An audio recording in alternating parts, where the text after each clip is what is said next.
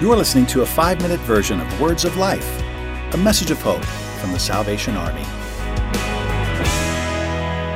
Today, we're looking at how the mind can be used to protect the heart. We've mentioned in the last session that the heart and the mind are very easily intertwined. So this is basically whether the mind can be used to protect the heart. And in Romans chapter 12, verses 1 and 2, Paul says, "Therefore I urge you, brothers and sisters, in view of God's mercy, to offer your bodies as a living sacrifice, holy and pleasing to God. This is your true and proper worship. Do not conform to the pattern of this world, but be transformed by the renewing of your mind. Then you will be able to test and approve what God's will is, his good, pleasing, and perfect will." This is quite an interesting thing that people would have read at that time, this idea that Paul urges us to offer our bodies as a living sacrifice. And of course, you recognize that in Romans, Christ had already died. His death was seen as a sacrifice.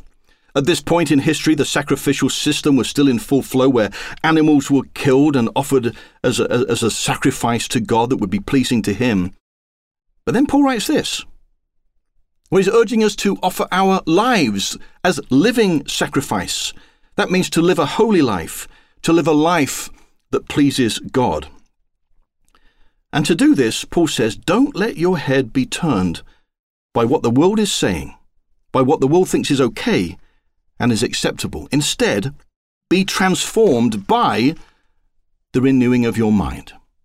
In other words, our thoughts and our will must be moral.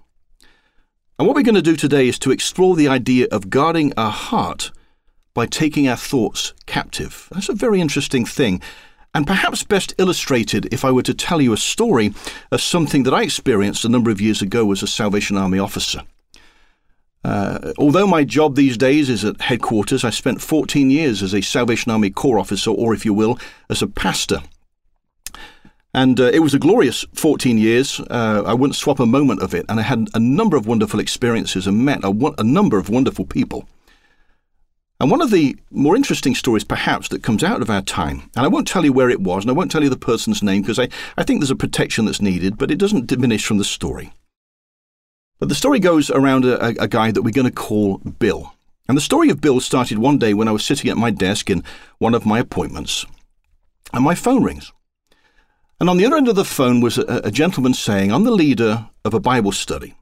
I deal specifically with people who have been incarcerated, most of whom have just come out of jail, are trying to resettle in the world and have a relationship with Christ.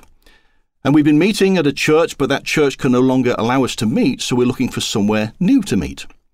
And someone had suggested," he said to me, "the Salvation Army." I said, "I'll tell you what." I said, "If you get one of your group to come worship with us at the Salvation Army once a month, then I will consider this to be a Salvation Army program. Therefore, you don't have to fill out all the forms, etc., etc." Now, whether that was right or wrong, well, it's immaterial at this point. But nonetheless, it worked. The group started to meet on a Saturday morning, and the first Sunday after that phone call, this guy Bill walks into our building and worships with us. I expected to see him once a month, but actually Bill came the next week. And the next week. And as I got to know Bill, I found more about his story. You see, Bill was coming to this Bible study because he had been incarcerated. Well, I figured that out, but I didn't know why. But it turns out that he had an addiction to pornography. Now you might wonder, how does an addiction to pornography get somebody in jail? Well, it just simply snowballed. It started out, as pornography often does, looking at images, but then it got worse and worse and worse. And so Bill went to jail. And there he found Christ. There he got wonderfully saved. But of course, then at some point came the day when he was going to be released.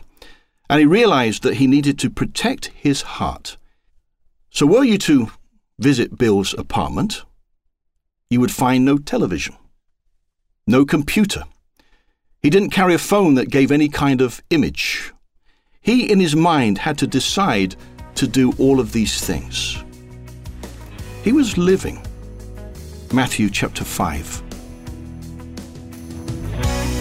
Thanks for listening. To hear the full version of this week's episode, subscribe to Words of Life on your favorite podcast store or visit SalvationArmySoundcast.org.